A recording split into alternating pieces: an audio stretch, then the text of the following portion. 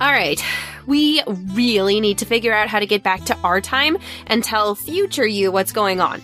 I know, but I still don't know how to use this time thingy. Well, maybe I can help with that. Charlie? That's right, Chris's. Come with me if you want to not be family. Charlie, what's going on here? At some point in the past, the Mutant Messiah did something, and it brought about the rise of Reverse Christie as the Lady of Gospitaliano, thus causing this pasta-based nightmare future. I'm the only thorn in her side. What kind of things do you resist with? I distribute delicious waffles and hash browns in several ways. Topped, smothered. Okay, let's keep this vague enough for copyright. Anyway, I know how to use your machine, but it means using the noodly spire out in the middle of the courtyard.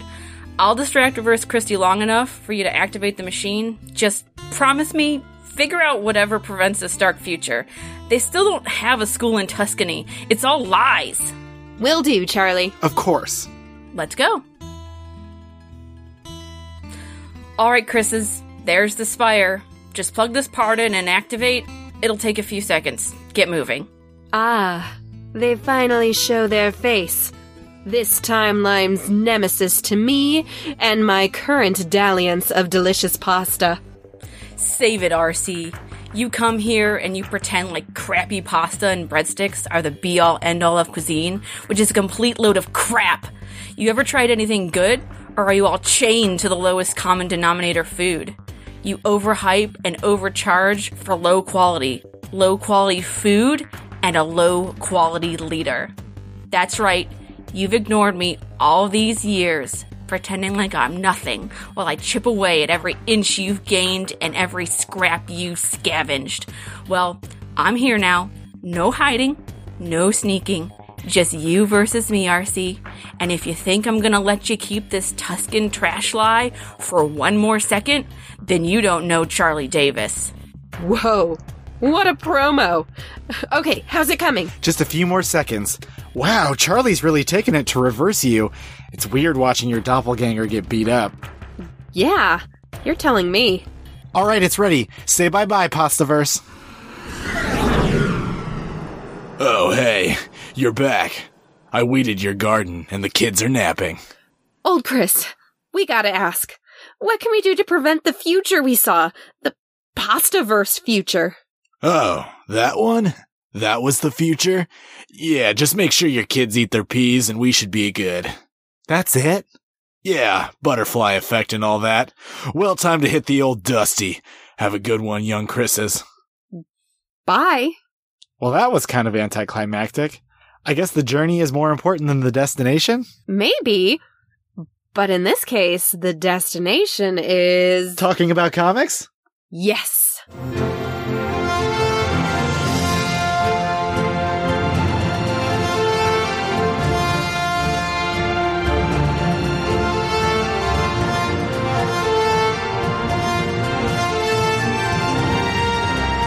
I'm Christina Edelman. And I'm Chris Edelman. And this is Chris's on Infinite Earths. The podcast where nothing will ever be the same. Welcome, readers, to part 3 of Messiah Complex. It's a very exciting time. We are finishing up the last episode of the year, but it will actually come out in 2020. And we are so excited to have with us here today a special guest. The requester of this episode, Charlie Davis. Charlie, hi. Hi, guys. How are you? Good. I probably should have also introduced you with like other things you do, like the co-host of the podcast Young Ones, writer for Xavier Files, occasional writer for The Beat. Maybe I should have done that. It's okay. I wouldn't say I've thrown off all titles, but it did morph into Dean Ambrose for a second while I was doing that promo that you wrote me. So I'm back now. So yeah, accolades, all the accolades. This is actually an unsanctioned episode of Chris is on Infinite. It's a lights out episode. It's a lights out episode. We are recording in a dark closet. That makes all the difference. Yep. Makes for better pod. But no, well, thank you for saying those nice things about me. I'm happy to be here with you guys. I'm excited that I'm excited that I get to be a patron of yours. Oh, thanks, Charlie.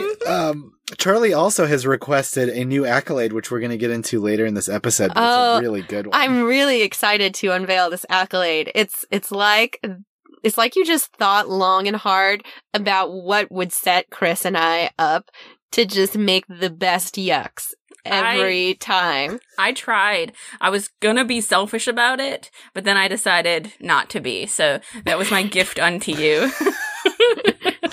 That's a really good one. So I'm glad I could help. So we don't really have any other business to take care of on the top. We hope everybody had good holidays and continue to have them. I know Christy Moss was a pretty good one. I hope you all celebrated. You enjoyed cake and you gave each other comics. That is the way we celebrate. That's how we celebrate Christy Moss. Is there any other way to celebrate? It could All be of like a you pie here. holiday instead of a cake one. Oh. Do you prefer pie over cake, Christy? Oh, I don't. You're such an equal opportunity deserter. I am. I think it would depend on the pie, because there's definitely pies I would not prefer over cake. Only your and cakes favorite that I would pies. not prefer over pie. It's a tricky one. There is no correct answer. There's no correct answer. There's no correct answer sometimes. Do you count cheesecake? A cheesecake is a cake and not a pie. Cheesecake, I feel, this is just my opinion, it's in a category on its own. So a cheesecake isn't necessarily a cake, but it's also not a pie. It's just kind of nebulously somewhere in the middle of those things, because I feel like you either like cheesecake or you don't at all. So That's true. it doesn't ever really factor into the do I like cake or pie situation. I'd pick a key lime cake over an angel food, or key lime pie over angel food cake any day of the week. Well, of Yeah. course. Hands down. That's not even No a one's hard bringing you an decision. angel food cake on your birthday, and if they do, please just punch them. That's so rude. Like, My here's late- this cake that doesn't taste like anything. Happy birthday.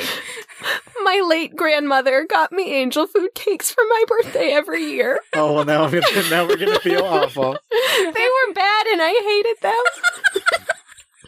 They were the worst and actually terrible. I love them if you completely douse them in strawberries. And I mean strawberries and the accompanying strawberry syrupy goo. Yeah, You just need it to make a strawberry shortcake. Yeah, you have Yeah, to- but strawberry shortcake is basically just that. So it's strawberry what's the shortcake point? should actually be made with a biscuit. And I know you guys talk a lot about biscuits. Oh. So, we do. a It's a lot sweet of- biscuit with ice cream, strawberries, and whipped cream. That's really it. I feel like I've only ever had strawberry shortcake in those pre-made, almost little Twinkie texture shells. Mhm. Yeah. I don't think I've ever had a really good strawberry shortcake, which is unfortunate. We should make some. I'll show you the way at some point. I've got a couple recipes. Just go on the Bon Appetit website. You'll get anything you need there. That's true. Claire Savitz would never steer us wrong. Right. She actually has a strawberry shortcake recipe that is out of this world. She also has an angel food cake recipe that I am certain is better than anyone that any of us have had previously. So. Probably true. If professional pastry chef Claire Savitz can't make angel food cake good, then it just can't be. Then it just can't be done, and we should just can't all be give done. up. Yeah. All right. Well, speaking of not giving up, let's segue this into our summary. Summary.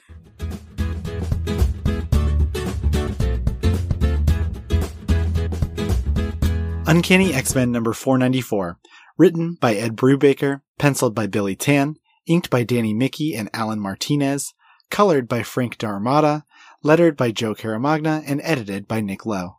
Bishop's attempt to kill the baby, yikes, bud, is interrupted by the Marauders. They fight Bishop, who says the child absolutely has to die, into submission, leaving him unconscious in the ruined Eyrie as the X-Men approach. In the future, Madrox meets up with Layla, who is also tattooed with the M on her eye. She tells him that they need to find Bishop as a kid, since he grew up in this horrible camp. The X-Men find Bishop, who tells them a partial truth about the situation, leaving out, of course, that he was trying to kill the baby. Cyclops has Bishop go with X-Force, who take to the air to be ready once they find the baby. The Cuckoos are trying to track the baby, but their signal keeps flickering. Emma reminds them to track the Marauders instead. Duh. Oh, and also Cable. Cyclops is done with him. Cable walks back to his pilfered plane and decides he's going to have to go with Plan B, and he psychically contacts Professor X for help. X Factor number 27. Written by Peter David, penciled by Scott Eaton, inked by John Dell, Andrew Hennessy, and Dave Mikas, colored by Brian Reber, lettered by Corey Pettit, and edited by Nick Lowe. Layla and Madrox talk to young Bishop, where they figure out why these camps exist. At one point, mutants claimed a mutant messiah would come to help mutants lead humans to a great destiny. Unfortunately, the messiah kills 1 million humans, so that's why things were like this, and explains why Bishop is after the baby. Layla bumps into a guard while talking to Bishop, and after Bishop leaves to be left alone, Madrox discovers that Layla has put a grenade on his belt, which explodes, killing Madrox, or rather a dupe of Madrox. The Cuckoos track the Marauders and find out they're in the ruins to Muir Island. X-Force heads off to intercept. Siren stands over the comatose Madrox and gives us the whole sad plot rundown in case we forgot, but suddenly Madrox wakes up. His dupe being reabsorbed seems to have triggered his consciousness. He demands to know where Bishop is. Professor X has somehow caught up with Cable and is patching him up. Cyclops and Strong Guy debate who caused this whole mess after Bishop goes radio and telepathy silent, and Madrox barges in demanding they go save Layla. Emma Frost knocks him out.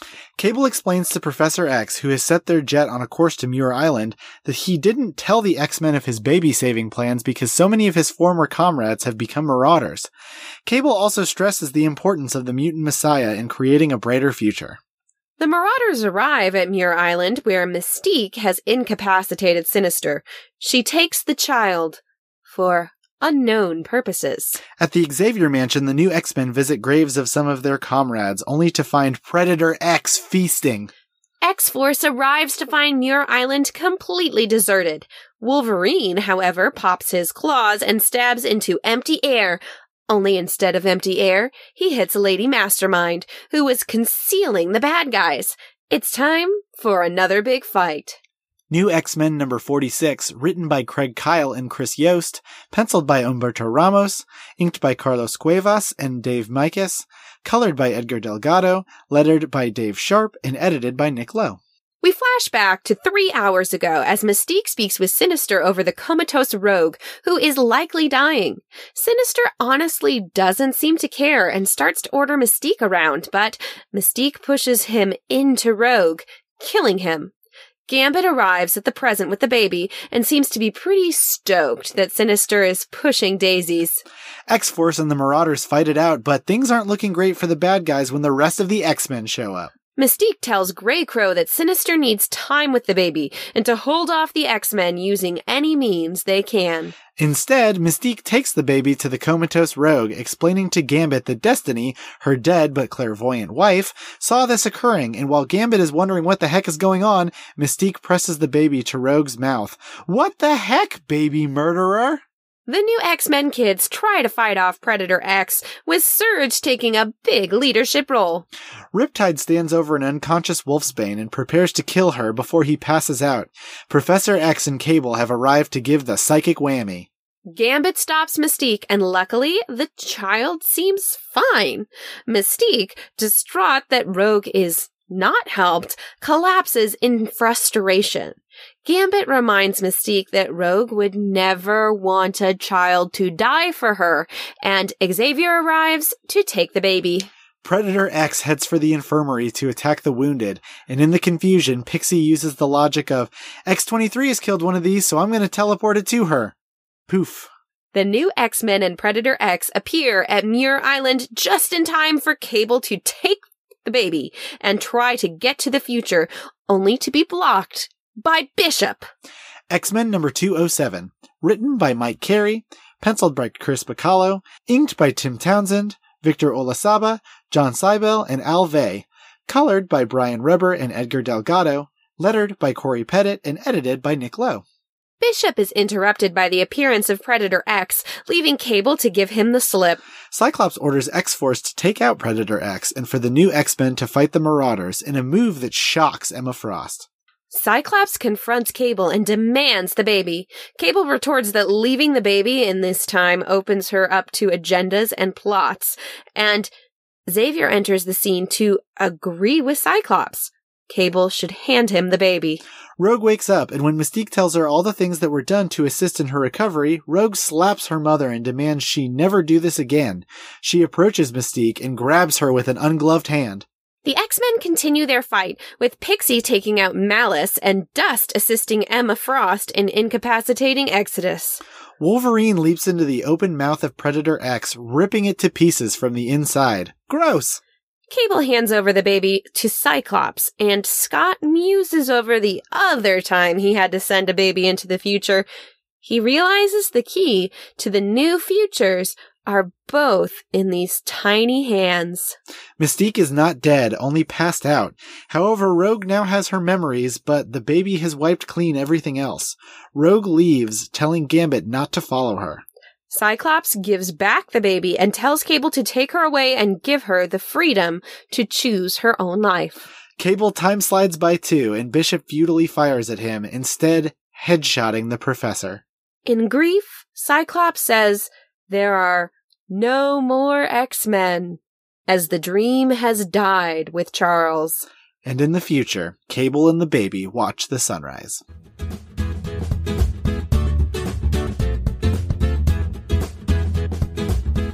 All right, Christy, Charlie, did you like the end of Messiah Complex? Christy first. Really? Really? Well... Me first. I liked it. Chris is going first. You liked it. I liked it. Charlie next. Christy last. I liked it. It reminded me why I liked the X books that were coming out at the time that this all happened. A lot of these books and just the time period in X-Men in general, I feel, especially now, gets lauded because of like M-Day and everything like that. So this was nice, if not in content, simply because I think the character work in these books is something to be looked at and said, hey, when I'm writing these characters, like these are the voices I want for them. So if nothing else, I really enjoyed the last half of this, and I like the event in general. Okay, so I guess it's me, and I got to go last. Yeah. Okay, I feel like I'm a little bit unfair to this event because I wasn't reading it as it came out. Mm-hmm. And I know it's not fair of me to say this, but I read it now and I'm just like, well, this doesn't feel like it was really that important. At the time, it was huge. I know. Right. I know. And I can understand that and look back at it, but me reading it now, and I'm like, oh, Professor X is bleeding on the ground. Okay. Oh, I can't wait till we get into Civil War, which was so important at the time, but now is completely unimportant. Well, here's my question for you, Christy, actually. Mm-hmm. Because I don't know if it's because we're just so far removed from this, or if it's because of the new things that are happening in the X universe now. Do you think the stakes were like taken away from this because what's happened since, or you're like, oh, death doesn't matter anymore, so whatever? I mean a little bit of both. I think even before the current state of X-Men, death in comics mattered a lot, or didn't really feel like it mattered a lot, because especially going back and reading all of this old stuff and knowing, yes, I know this character had very long runs that happened after their death, so obviously they come back. So the deaths feel less meaningful going back and reading it. Do you ever wish you could just go back to the Silver Age, to the first time a character died, and just like convinced that they're dead forever, and you're like crushed about it? No, that's terrible. No one wants to live with that.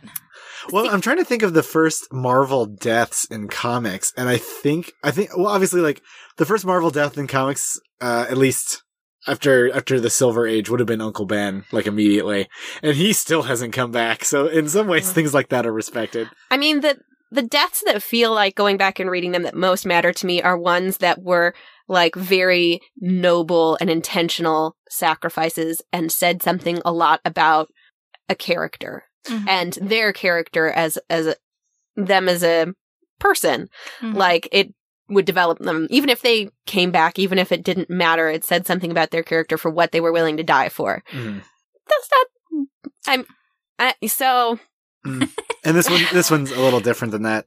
Charlie, correct me if I'm wrong, but this doesn't actually really kill Charles Xavier, does it? Correct. Right. Yeah, I saw in like the upcoming issues, like the whole Professor X kind of losing his powers sort of book. Like he's alive, but his brain's not doing great. X-Men Legacy was pretty wild.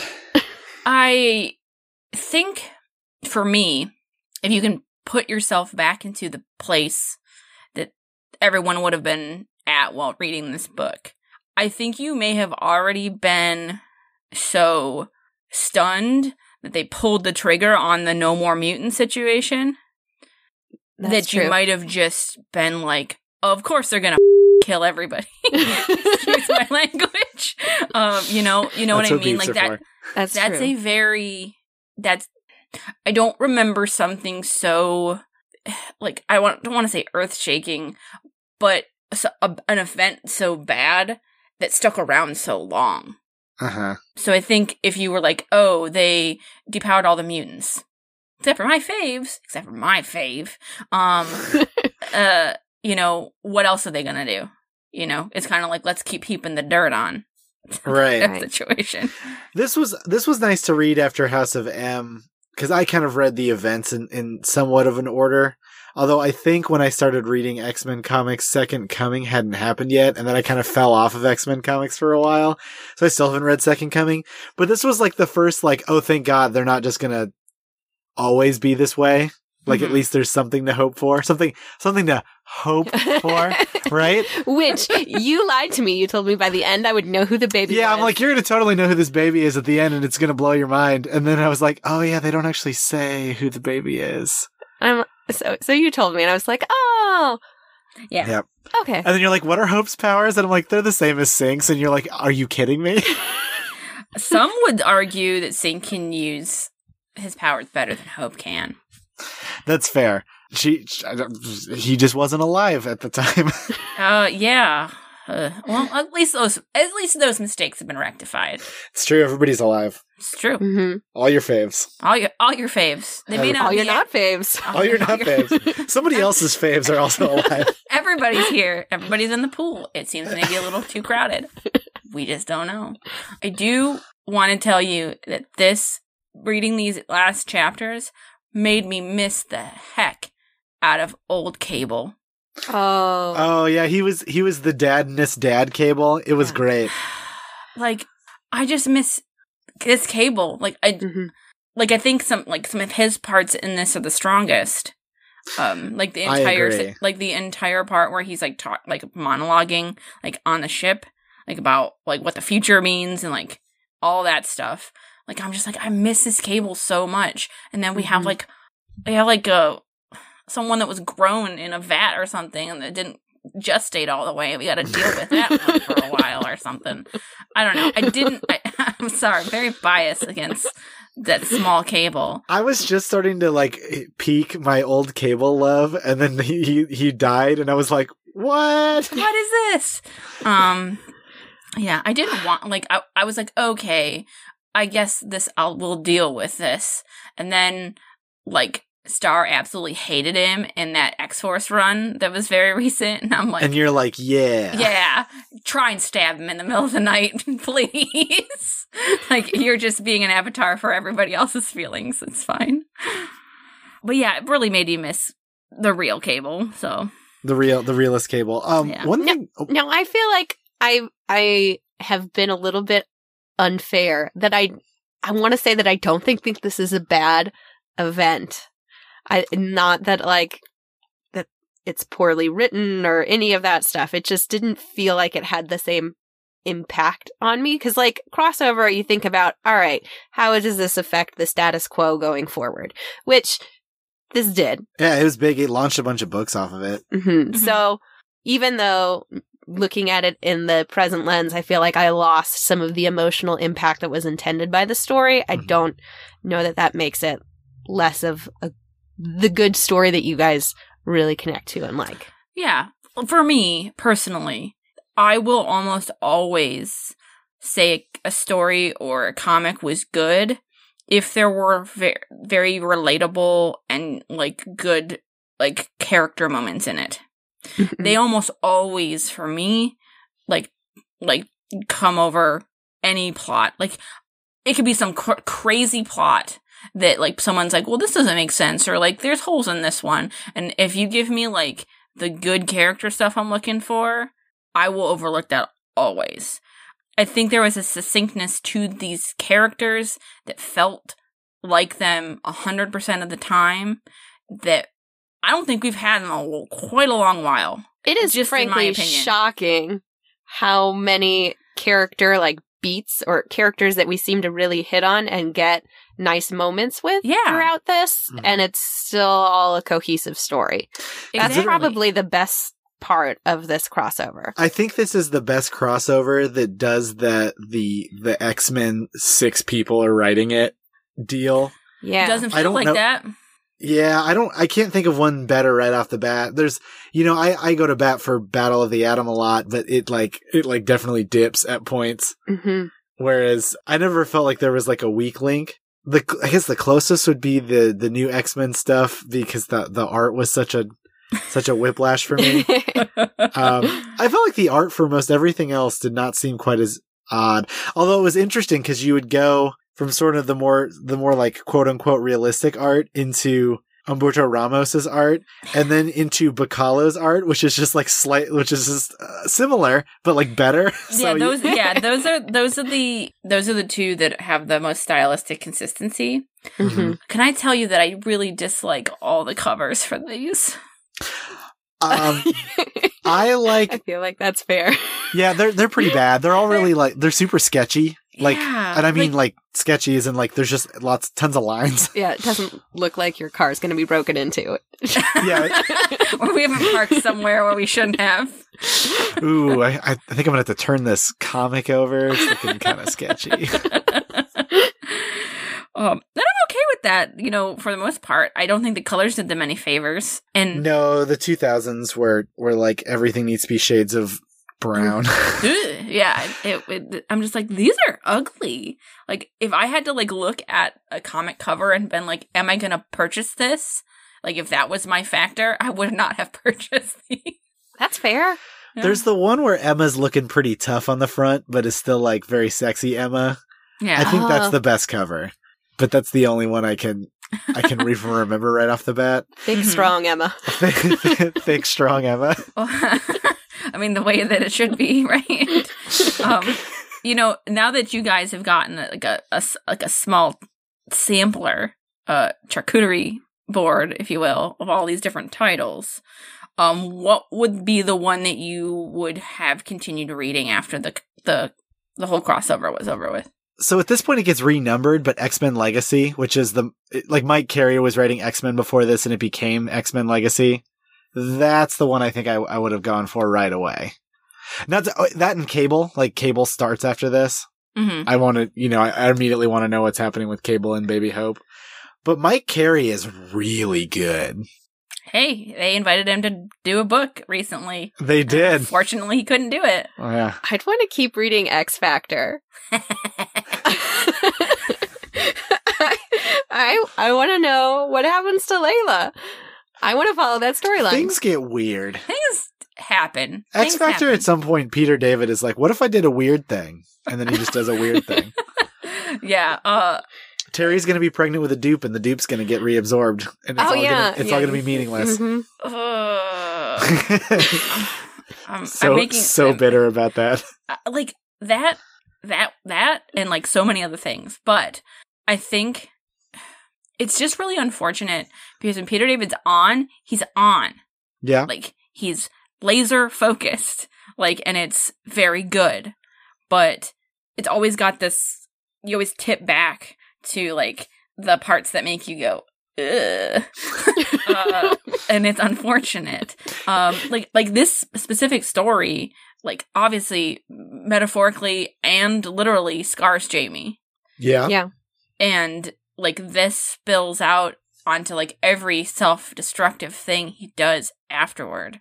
Up into that, you know, Terry, everything with Terry. And I don't think Rick gets his due credit for walking basically into a suicide mission in the beginning of the story. We don't see him again after that. I'm guessing we see him in X Factor again. Well, Can I tell you what happens? Is it bad? Here's the story. So, it's not bad. It's just kind of weird.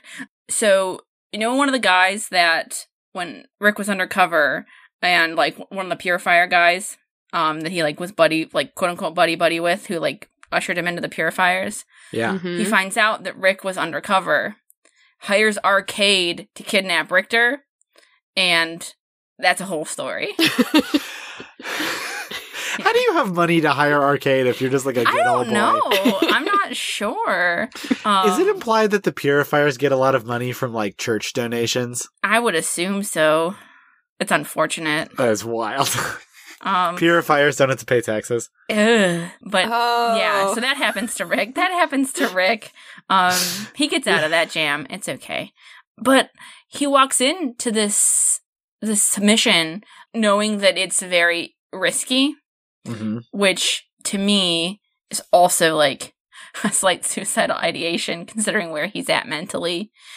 He's like walking into this thing and he's like, I guess if I die, it'll be fine. Very early on in this issue, someone has to like talk him off a ledge. Yeah, like this series. Not this issue, this series, yeah. Yeah, like that's the first issue. Like someone's like talking him down from like committing suicide. It's like very stark for him, and then everything he does afterward, I think Peter David's really good at is like giving you like a little snippet of like his mental state and like knowing where he's at. Like his behavior is extremely self-destructive, which is like it's good. Like it's very good, and it's like what sucks a lot of people into X Factor as a book and Rick as a character. But somewhere along the way, he just drops the ball real hard. But this part, I mean, I think he's one of the unsung heroes of the book. I mean, he got people what they needed when they needed it, and everyone's just like, "Hey, this baby, what happened to Rick? I don't know. He doesn't have powers anyway." We have to focus on the baby. Yeah. Cyclops has a line in this that's just "saddle up, let's get the baby" or something along those lines. And I'm like, this is me when I go pick my kids up. Saddle up. We're gonna go do some cowboy S word. Cyclops does some like questionable stuff in this story, and it is like peak like whatever it takes Cyclops. I feel like if we would just stop and listen to somebody, like anybody, just take somebody's advice, talk it through. And he kind of is not punished for it at all. Like he's like, let's involve the children, and none of the children get hurt, which is storyline wise what I thought was going to happen. Yeah, they kick butt. He said, let's involve the children, and like Emma's like, let's involve the children. I'm like, maybe we shouldn't. And then the children win, and you're like, okay. What did we learn here? Involve the children. I guess. I mean, we should include the children in decisions, and we should think about our children when we make those decisions about the future. But make them turn into dust and go into a guy's lungs.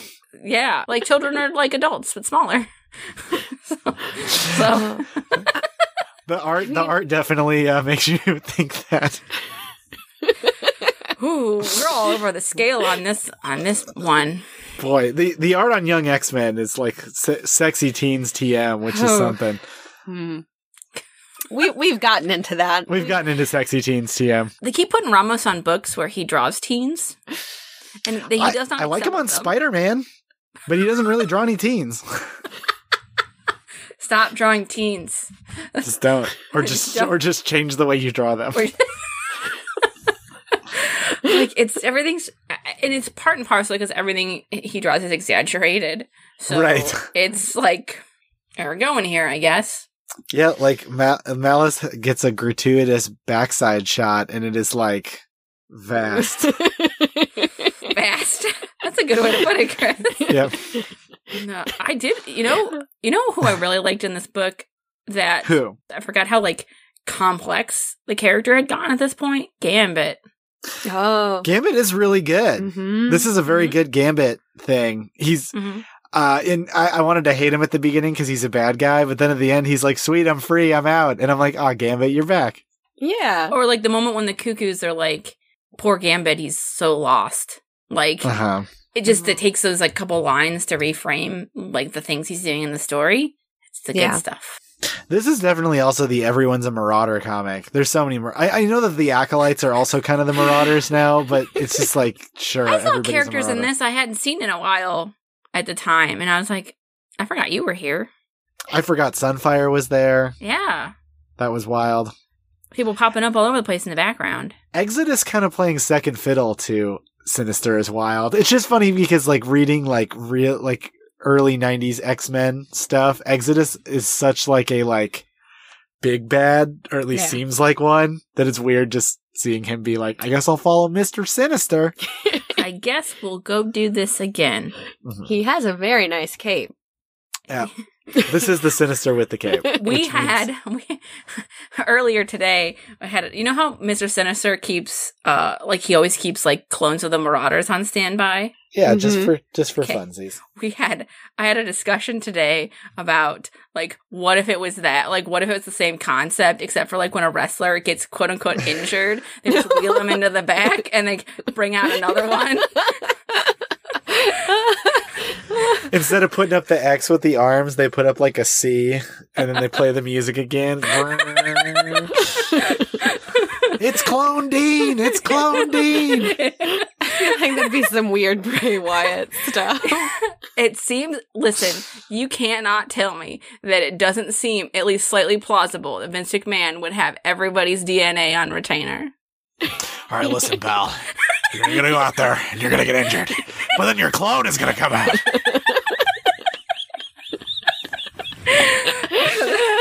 I just wanted to let you know that came in, that I had a conversation with somebody about that today. So, you know. That's delightful. Mm-hmm.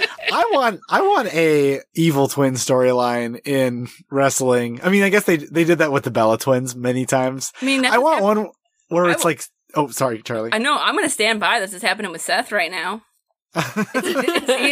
Evil Seth has come back and took away good face Seth.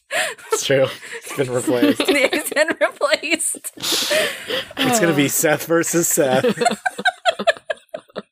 And the only one who knows who it is Dean, but he's not here, so he can't help. No one can point out the real one. There can't be the moment on the roof with the pistol, and which one do I shoot? Because nobody knows. Exactly. And they moved Roman to SmackDown, so he can't help either. We're in a pickle. See? This is what's really happening. Let's get back to comics before I go off on a tangent. Thank you. Well, speaking of tangents, let's go on more with some Twitter questions. Yeah, I think I like, in general, I liked this issue, or this end of it. It was mostly a big fight, so there's not a whole lot to talk about. Huge fight. But the questions address a few things. So yeah, we'll go to questions.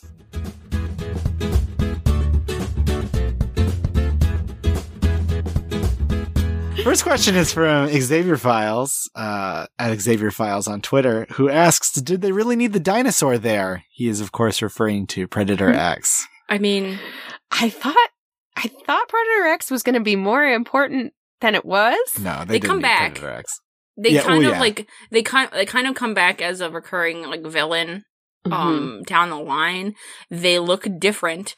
I'm pretty sure this is the only time it looks just like a Tyrannosaurus Rex. But It's like a Tyrannosaurus Rex crossed with the Blue Eyes White Dragon from Yu-Gi-Oh! mhm. It was just a fun vehicle to get more kids there. Yeah, and to like eat a couple Marauders. Like also Vertigo also, gets ripped in kind of half. forgot these comics are so bloody. Boy, Oh they my sure are. gosh. Yeah. They're Ooh. extra bloody. Yeah. I think a cool personating dinosaur robot is a pretty cool thing to have in your comic. I don't think it seems outlandish when I say it, but I do think it was like something, because everybody needed their own little thing in each of the books to like have as a antagonist. So this is clearly like the thing going on with like the kids in this last half. So I think it definitely gave Surge a really cool moment that we'll talk about a little bit in the book. So I think it was used as a vehicle to like give some people some spotlight that maybe wouldn't necessarily have had it otherwise, because they would have got lost in the shuffle with everything else. Yeah. That's my opinion on the dinosaur. Second question from Xavier Files is, which minor villain in this story do you most cherish? For me, it's Exodus. He gets taken out like a punk 2 times. That's true. That's And very true. I love him so. He's one of my favorites. Just the Marauders in general. Oh, they're great. Just like I love them. In general, when they're done correctly, like there could be like a pretty cool story about the Marauders and like their clones and like maybe how you feel about that situation, like if you are a Marauder. But I always like seeing Vertigo. I think her costume's really neat, and she could be pretty cool. So I'm gonna stick with her. Too bad she got in half. It's fine. If I'm gonna go, I want maybe a dinosaur robot to eat me. Christy, do you have a minor villain you most cherish? I mean, I thought it was really fun too to see the Marauders, especially like, I don't know, after Mutant Massacre, and I'm like, oh, these are those dudes again.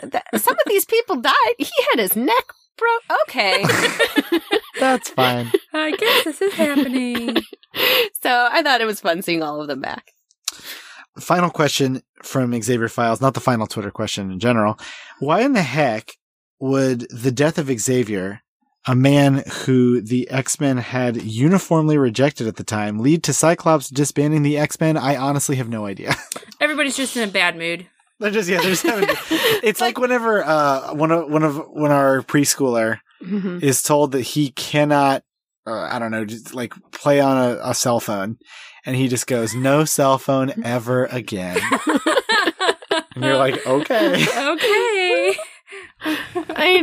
It's just wild because the whole event, they're like, "Gosh, Professor X, get out of here! These aren't your X-Men anymore. Like, leave us alone." And then, like, well, guess we can't have the X-Men anymore. The dream is dead now. The dream is dead. Yeah, that was a lot. Yeah. It's like, so, one, Scott should know better. This man has faked his death on several occasions. So many times.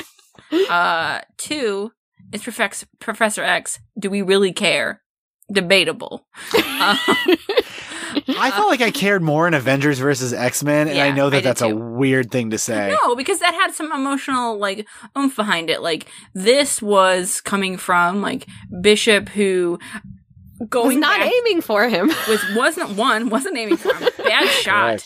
Right. And, like, so reading back through this, I think the worst thing that happened in this entire story was, like, the dragging down of Bishop's character. For like, they just they seem to do it for like plot devicey stuff. For funsies, I guess. Yeah. And I think this last issue of X Factor was supposed to humanize him. Or give you a motivation that you could carry with you. Like, while you're thinking about Bishop doing these bad things and like why he's doing them, and like being like, okay, maybe he's got a point. Don't think he has a point. But you can maybe see like where he's coming from. But I don't think it did a great job of it. Yeah, I do like that in the current era we're like, who cares? Yeah, we're like, that silly stuff that happened all the way back then. Let's just forget about it. Let's just forget about it. All right, the next question is going to come from @Ravel_near Ravel, who asks, Messiah Complex, while not being the start of the Extinction era, that being House of M, it is part of the opening salvo of it.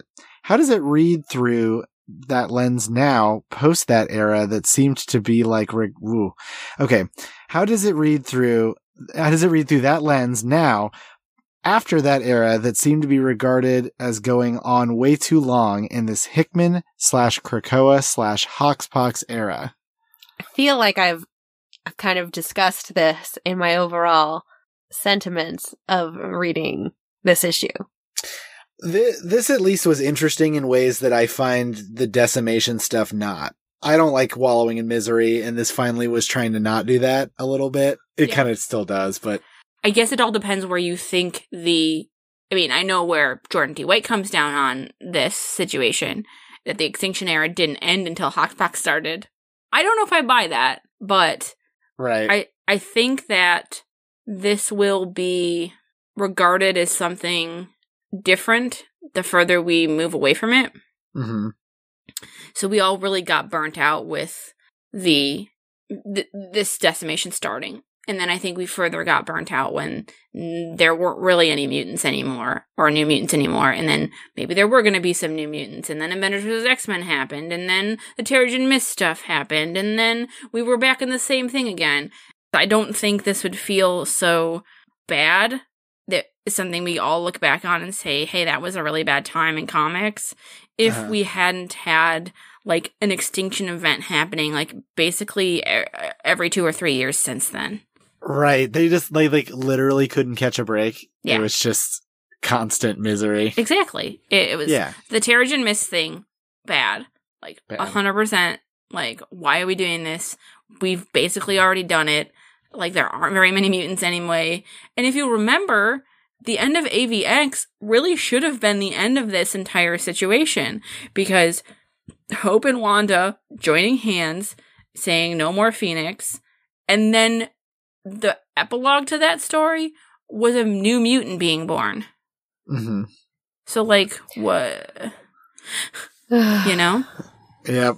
All right. We have a quick one. We'll try to lightning round it a little bit. From at Arthur Stacy, Adam Reck, superstar podcaster and artist, asks, does the difference in art in each of the books distract you from the story for either of you, and probably also you, Charlie? I'm sure Adam meant you too.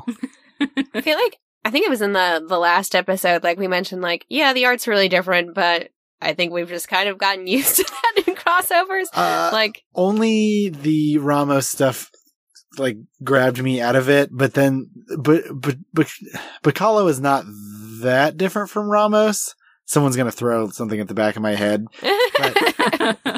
So that kind of helped, but those two are like so tonally different than the other ones.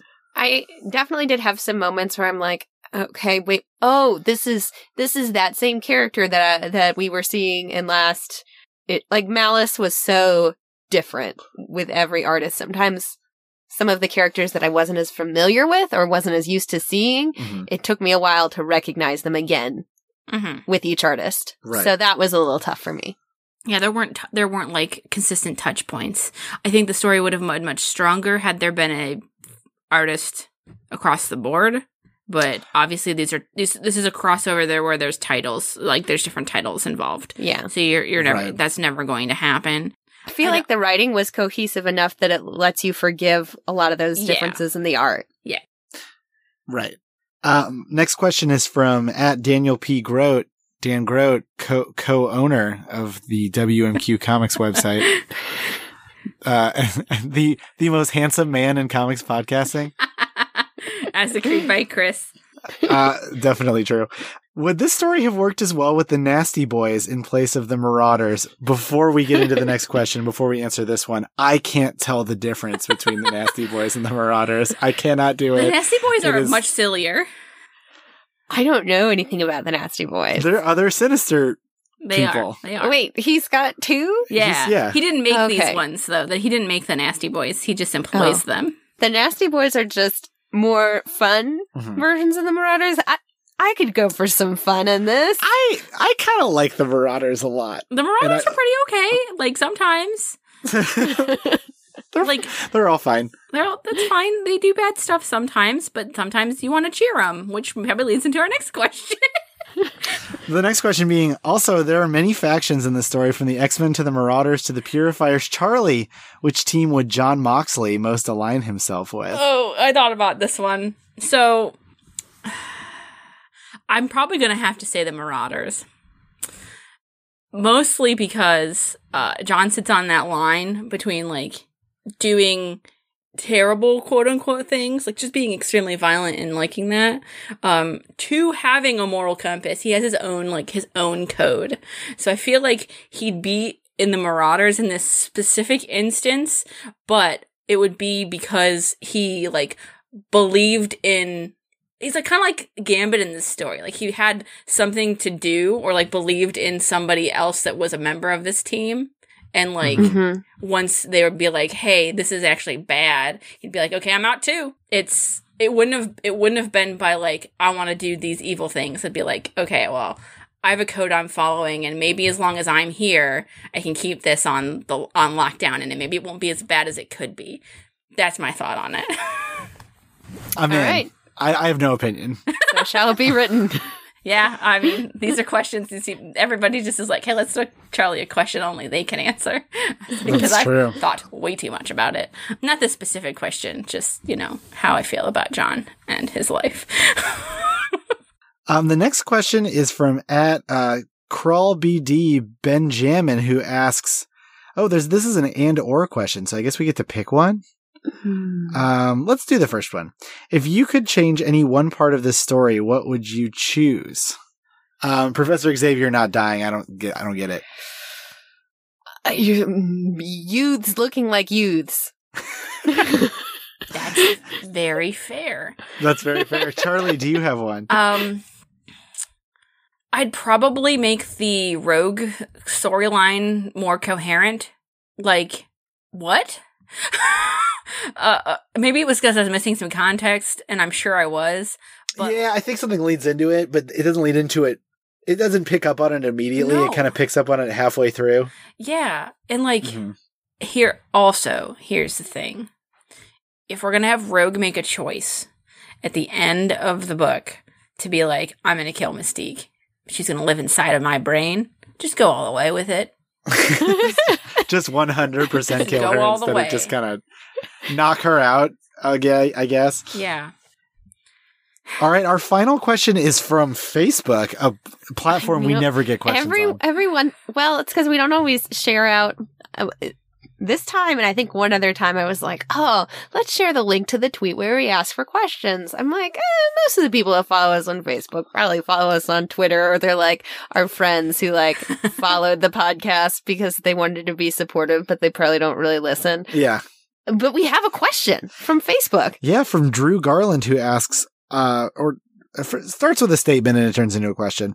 I get why people malign the decimation/extinction era of X-Men, but to me, this and Second Coming form an isolated bright spot. Do either of you have another favorite story during an unpopular run? Love the show, XOXO. Thank you, Drew. Oh, nice. A favorite story during an unpopular run. Ooh. Just of anything. Oh, yeah, because this isn't like X limited. This is is anything. just- I mean, that's probably gonna be my touch point. Would you maybe say it's X-Men Unlimited? Christopher. No. All right, well. That makes it sound like it's like the Marvel Unlimited app, but for X-Men. X-Men. So it's all Well, X-Men. I'm making a joke because there was a title for a Yeah. while called X-Men Unlimited. Yeah. Well, I don't have that knowledge. So your joke So, wasn't effective. Frame of reference. Thank you, Christy. um, Ooh, this is going to be a toughie. I think What's an unpopular run that I really have read recently? apparently, I mean, I say apparently, but I know that it's true. People really dislike the Bendis era. Is it really that unpopular? I feel like it was. I mean, they brought me into comics and kept me in comics. So, Yeah. I mean, I liked it quite a bit. I'm trying to think about something that's very like, oh, here's a good answer. 90s X-Force. That is fair. I think we're you particularly, but I think a lot of us are at the forefront of a X-Force was good actually renaissance. Yes. But everybody, is like, boo 90s comics and like boo like this gross mess of comics that nobody likes, and I was talking the other day, I think it was yesterday, that with comics sometimes it seems like I'm always there saying, hey, but these characters and this story has value, when like no one else is. I mean, when I say no one else, I mean like a mass audience isn't like, looking at it like that, because nobody's gonna say, hey, Cyclops, hey, think about how cool Cyclops is in this story. Everybody's like, yeah, Cyclops is pretty cool. So I'm always That's like, true. I feel like I'm always like fighting to tell people that the characters that I like have these great moments and these great stories and this value. So 90s X-Force would be that for me, because it gets so maligned otherwise. I'm gonna go with the Terrigen Mist era Ooh. stuff. Ooh. I think that Dennis Hollum's All New X-Men was a bright spot in that era. You're not wrong. Christy's read like no unpopular runs of comics. Because Well, she just doesn't apparently read I have, because a lot of things that I like get canceled. them. Oof. So That's not a good measuring stick. You're gonna be like Spider-Woman. I mean, a lot of things are like good, but clearly not popular if they didn't sell. Well, I mean, Right. we could say that Spider-Woman series came out at the time right after Secret Wars, which was like by all intents and purposes a mess. Like Just at Marvel. At Marvel. Yeah. yeah. That was a And- rough patch. And Jess is just like, screw the Avengers. Here's my solo title. The Avengers run at that point, not good. So there, know. yeah. I don't even know there what's we go. happening. I don't even know what was happening with them around that point in time. They were called the All New, All Different Avengers, Oh, and okay. they tried to they did some legacy character stuff. It wasn't the characters themselves that were bad. Like, I'm not going to blame this on was that legacy the characters. Ninjas team that had like Kamala and Miles on it? Yeah. Okay. It was just bad stories. Yeah. I was excited about the lineup when they announced it. It just didn't end up going anywhere. But I didn't like any of those, so that doesn't count. Yeah. All right, well, let's very quickly move on to accolades. Oh yeah, accolades. Oh, and we get to unveil our newest accolade. Yes. All right, accolades.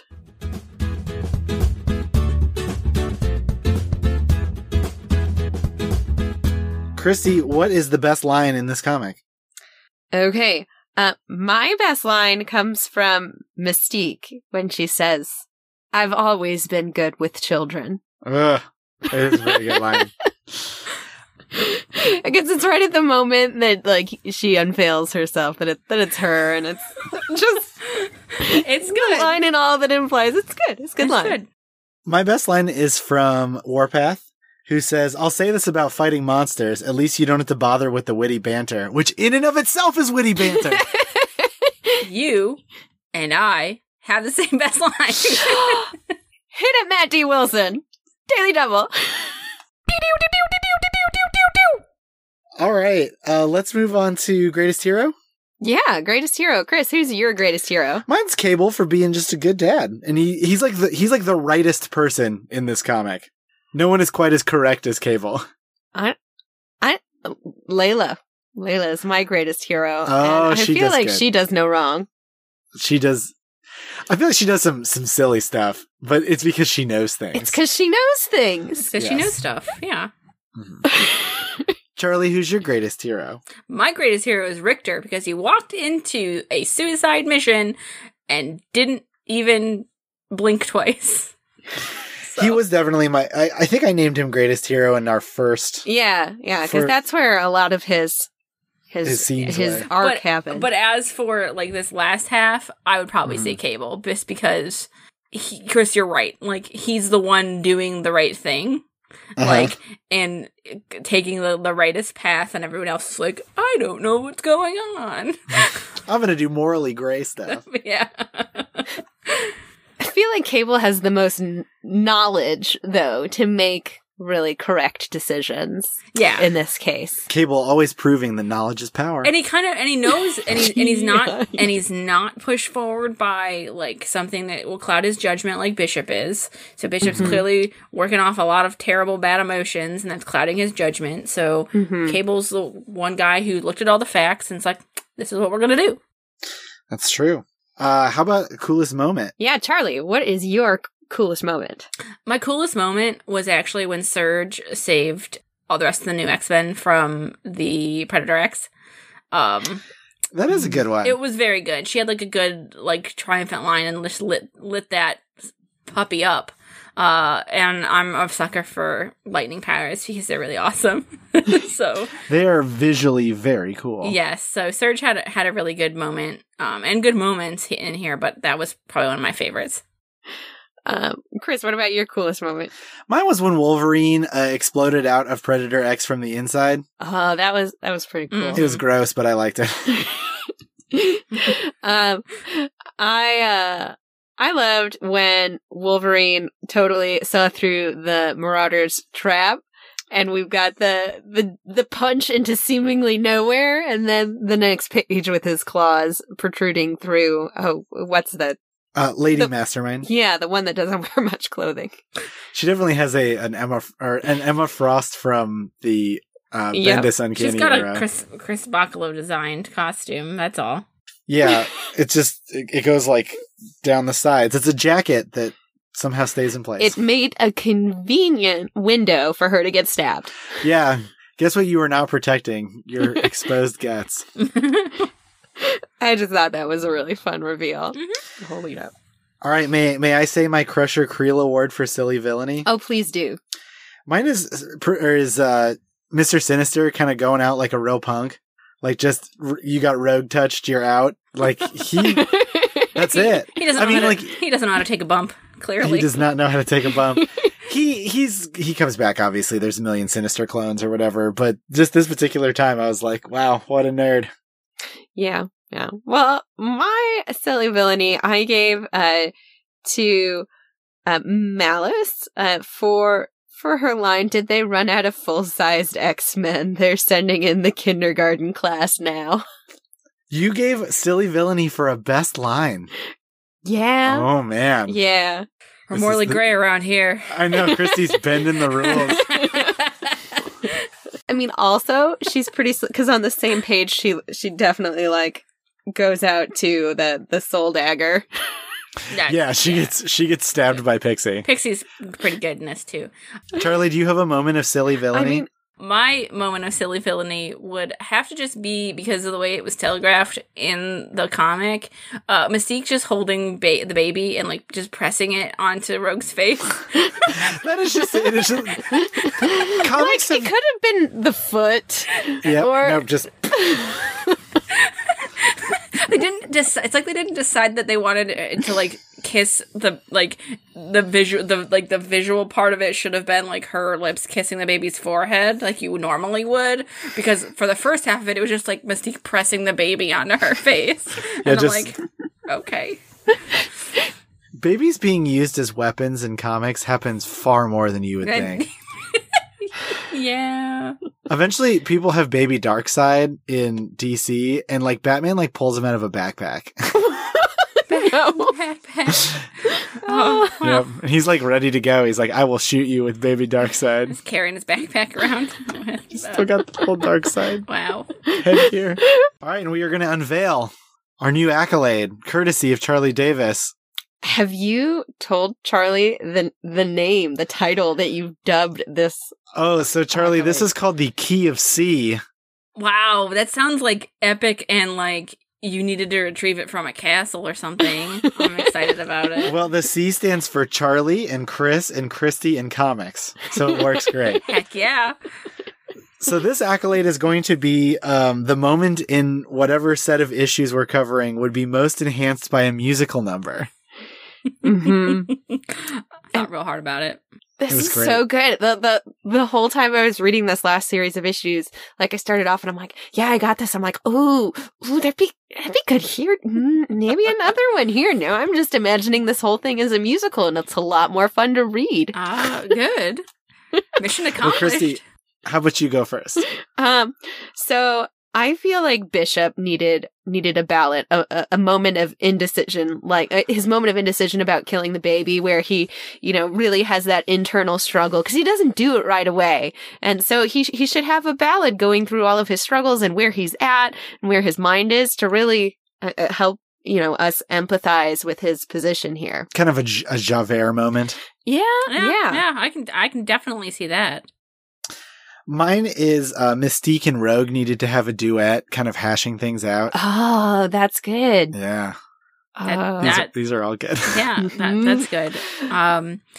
So, thinking on it, I think that Gambit deserved a quiet moment alone song with Rogue while she was laying on that table, and the lights would dim, and then he would just have a song about her and how he feels without her. It'd be good. I like the idea of Gambit singing in his phonetic Asian accent. He's having a real good singing voice. I bet he does. See, and I love this whole crossover so much more, imagining it as a musical. Messiah Complex the musical. Book On it Broadway. now. Book it now. All right. Well, that's going to do it for us this week. Charlie Davis, thank you for coming on the show. And thank you for giving us a new accolade and for choosing this crossover. Yeah, a lot of thanks. Anytime, guys. I like I said, I'm glad I could bring you joy by enhancing your comics reading experience by not thinking about everything as a musical. And I am delighted to give you all my Patreon dollars. All right. Charlie, would you like to tell folks where they can find your work or follow you on the internet? Yes, you can find me personally at Genetic Ghost on Twitter, where you will be delighted by a slew of clips about wrestling, also comics. If you would like to tell somebody on the internet to make a place where I can upload videos in a short amount of time that I can get back to and link people to very, very easily, let them know that so I don't put them all on Twitter, but that's my compendium right now. I talk about comics there. I talk about wrestling there. I also have a podcast called The Young Ones, where I talk about teen superhero teams and why we love them with my partner Mikey and our friend Reed. We have had a little bit of a rough month. Probably going to retool a bit of things coming in the new year. Maybe starting a new podcast project in conjunction with that. So stay tuned, because I am haunted currently, and I need to get the ghosts of wrestling out of me at some point in time. You can find my writing at XavierFiles.com, I think. I write... Yeah, it's a .com. Yeah, I write an article right now called Excalibuddies. Every time a new issue of Excalibur comes out, I will be writing about the new Guardians of the Galaxy series that is going to be starting this coming year. And I occasionally write other places. So follow me for that good content if you're so inclined. Yeah, as for us, you can always follow us at Chris's Pod on Facebook and Twitter. You can email us at chrisisoninfiniteearths@gmail.com. We love those 5-star reviews on Stitcher, iTunes, all the places. Yeah, I noticed we had another 5-star review, but with no comment, just the stars. So we appreciate that. But if you would like us to read out your comment on the show, we are always more than happy to do so. It often gets us on some fun tangents. Yeah. You can always give to our Patreon and be like Charlie, suggesting crossovers that we are required to read and accolades that we are required to permanently add to the show. You can do so at www.patreon.com/Chris'sPod. If you want to donate on a more singular basis, do so at www.ko-fi.com/Chris'sOnInfiniteEarths. I should have standardized those, but it's too late now.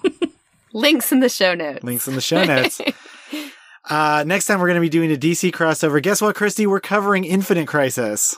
There's another crisis? Yep. We were on such a fun track, though. And we're still going to be Infinite Crisis. Did you miss Alexander Luthor? Oh. Did you miss Superboy Prime? Did you miss Earth 1 Superman? You might not after you read this, but we'll discover it next time. We're probably going to be doing that over the next couple episodes. It's, I think, a 7-issuer. All right. Sounds good. Yep. And you can also check out Chris and I's work at XavierFiles.com. Oh, yeah, I should shout out Marvel Files, which is my own little sub-imprint where we talk about things that aren't X-Men, because there are things that exist that aren't X-Men. Shh. I'm the editor of all those pieces for the most part, except for the Thor piece, which I'm writing. That is being edited by Allison Senecal. Thank you, Allison. And this new year, I'll be starting writing about Captain Marvel. We're call it Captain C's with Kat Purcell. And that should be a whole lot of fun. I am still writing Marauders as well. And I'm excited. I'm excited for next week. Oh yeah, we've got Marauders and X-Men and Thor for this week. Actually, by the time the readers listen to this, yep, you will have all been caught up and probably read our articles. God, we have a busy week. It's a lot of fun. A lot of fun. Life comes at you fast.